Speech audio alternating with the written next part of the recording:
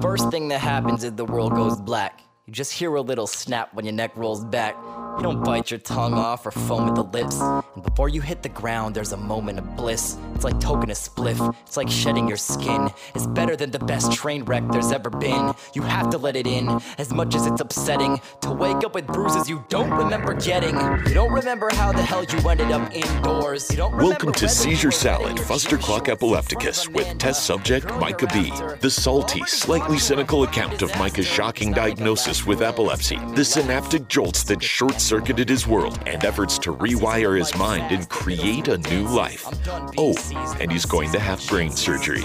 And now, Seizure Salad with your host and electrostatic meat sack, Micah B-Side. And if the world breaks your legs, you go and beat it with your crutch. It's all too much. We just get sidetracked too much. That's why it's like, man. I know. Stoner tech. It's the problem, man. So yeah, they're gonna go in, they're gonna give me all these tests and figure out exactly where the communication is coming from, exactly where the seizures are happening. Then they can look into it and decide, based off of this information, they can decide which surgery to use and whether to zap it with the lasers or plant something. And it's like we were talking about, it's that neuro pacemaker. But I found out that there's two different ways to do it. If it's deep core, then they're going to put in that little diode in the deep part of my brain. But if it's non-epileptic and coming from a specific region, what they're going to do is they're going to put in a neural pacemaker, but instead of deep in the brain, they're going to put it somewhere a little more accessible if they need to, replace it or whatever. And then they're going to run two little pulse meters to whatever part of the brain that's glitching. And it will, instead of a timed pulse, right? It's like it's a gate. It's a noise gate, right? So if the electrical pulses or the neurological synapses get above this frequency or this amplitude, then bam, it gets shot with a jolt of electrical pulse that'll counteract it. Okay. Right. Okay. So basically, it's just like fighting fire with fire, right? It's just right. Yes, great way to put it, man. Yes, fighting fire with fire. Totally. Metallica's coming into my mind. Ride the Lightning. Yeah. I saw that concert. Oh my God, it was amazing. Before they all turned into pompous dicks. That's another story. Know. They ruined Napster. I know. Oh God. Yeah. Anyway, again, another episode worthy. Absolutely, 100%. All about riding the lightning. Oh God, yeah. Oh, that concert was so good. Anyway, so I'm doing all this stuff. We're going to find out what's going on, and possibly they save this test for last because it's invasive. It's called the WADA test, and part of me, that dark humor freak boy part of me is like, yeah, let's do it. The sensible side of me, which doesn't really come out very often, is like, let's pump the brakes. Yeah, brake. Hold on. And what this is they slice open a part of your skull. They put diodes in your head, and then they put this quick-acting, heavy-duty painkiller on one side of the brain, and then ask you all these questions and do this, Q&A stuff, right, for cognitive testing. And then they, like, as you come out of it, because it hits fast, but it goes away fast, right? And as it goes away, then they ask you other stuff. Did you remember this? Did you remember us talking about this?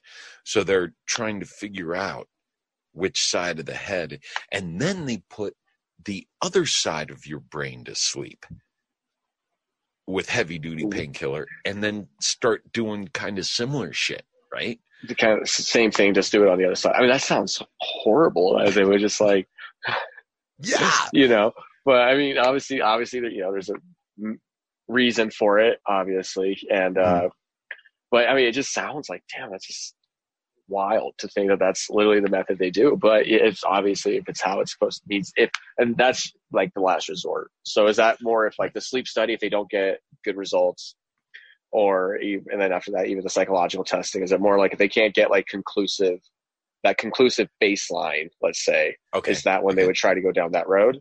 Not really. From what I was told, and from what Rhonda from the monitoring unit told me, is that it's more like they take all these other tests plus the MRIs and stuff that I've had and everything, and they pull it all together. My specialist brings in other surgeons and specialists to kind of vet his opinion, right? Because he wants other professionals to weigh in on this, because it's my fucking brain, man. This ain't a fruit salad. Maybe it is a fruit salad. And so they do all this stuff, and if it's a particular type of seizure disorder coming from a particular part of the brain, then they do the WADA test. If it's going to be so invasive that or if the source of glitching is too close to the communication area of my brain, then they're going to do the WADA test. Yeah. To further pinpoint down. So basically, it's just if they really need to get like exact coordinates, and then they can go get them. Ooh, I like that. Yeah. Exactly. If the bombing site for the smart bomb is, if the target is too close to friendly civilian population, friendly fire, yeah, then you need to get more exact coordinates, or even change the method of eradication, right? Right, absolutely. That's kind of a dark way analogy, I guess. But well, I mean, it's like it's gonna hopefully be eradicated successfully, and like and obviously that's farther down the road and stuff like that. But hopefully it all turns out how it needs to turn out. And like you said, I think everything kind of, as even sometimes the negative stuff, everything kind of happens for a reason. I think, I think especially, you've had a long journey over the past year, for sure. But obviously it's not always been good. And like, I know it's been a struggle, but I also know like you're also excited to be able to get reset, I think. Yes. And so it's just one of those things where it's like, you know what, like you got to find your silver lining and, pound it home. Exactly, man. Exactly. And, something I've been thinking about for a little while, and actually a while now, and hadn't really expressed, is that I'm pretty fucking good at what I can do. And I have not really fully succeeded at a lot of my stuff like I feel I could. And honestly, it's because I'm a fucking mountain misfit, an adrenaline junkie. I've spent my last fucking 30 years getting off on outdoor shit, the caving, the mountain climbing, the backpack treks, hiking the Colorado Trail, shit like that, rappelling down the side of the Grand Canyon. And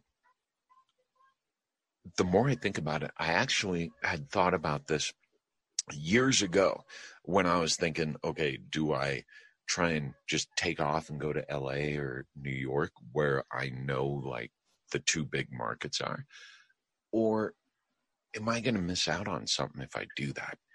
And what I realized is that I had the pleasure of exploring and living and traveling and camping and hiking through Colorado before Colorado got popular. And I have the distinct pleasure of doing so many fucking things. And had I decided to go to either coast, I wouldn't be the man I am today. And absolutely. I think it's also, I think I'm kind of starting to get into, I don't want to say that trap, but I'm finding that love of it's like, I could have moved. Trap. Get trapped. I could have, it is. I could have moved to a bigger city a long time ago if I really wanted to, and like, I finally realized, if I would be honest with myself, it's just like, I'm choosing the lifestyle over a paycheck. It's like, I can make a lot more money, especially even with the job I currently have. I can go to a city and make a lot more money. I can really sell myself and really play that corporate game. Even with my food truck that I still want to do, that's kind of on hold. Like, if I want to do that, I would have had that done by now.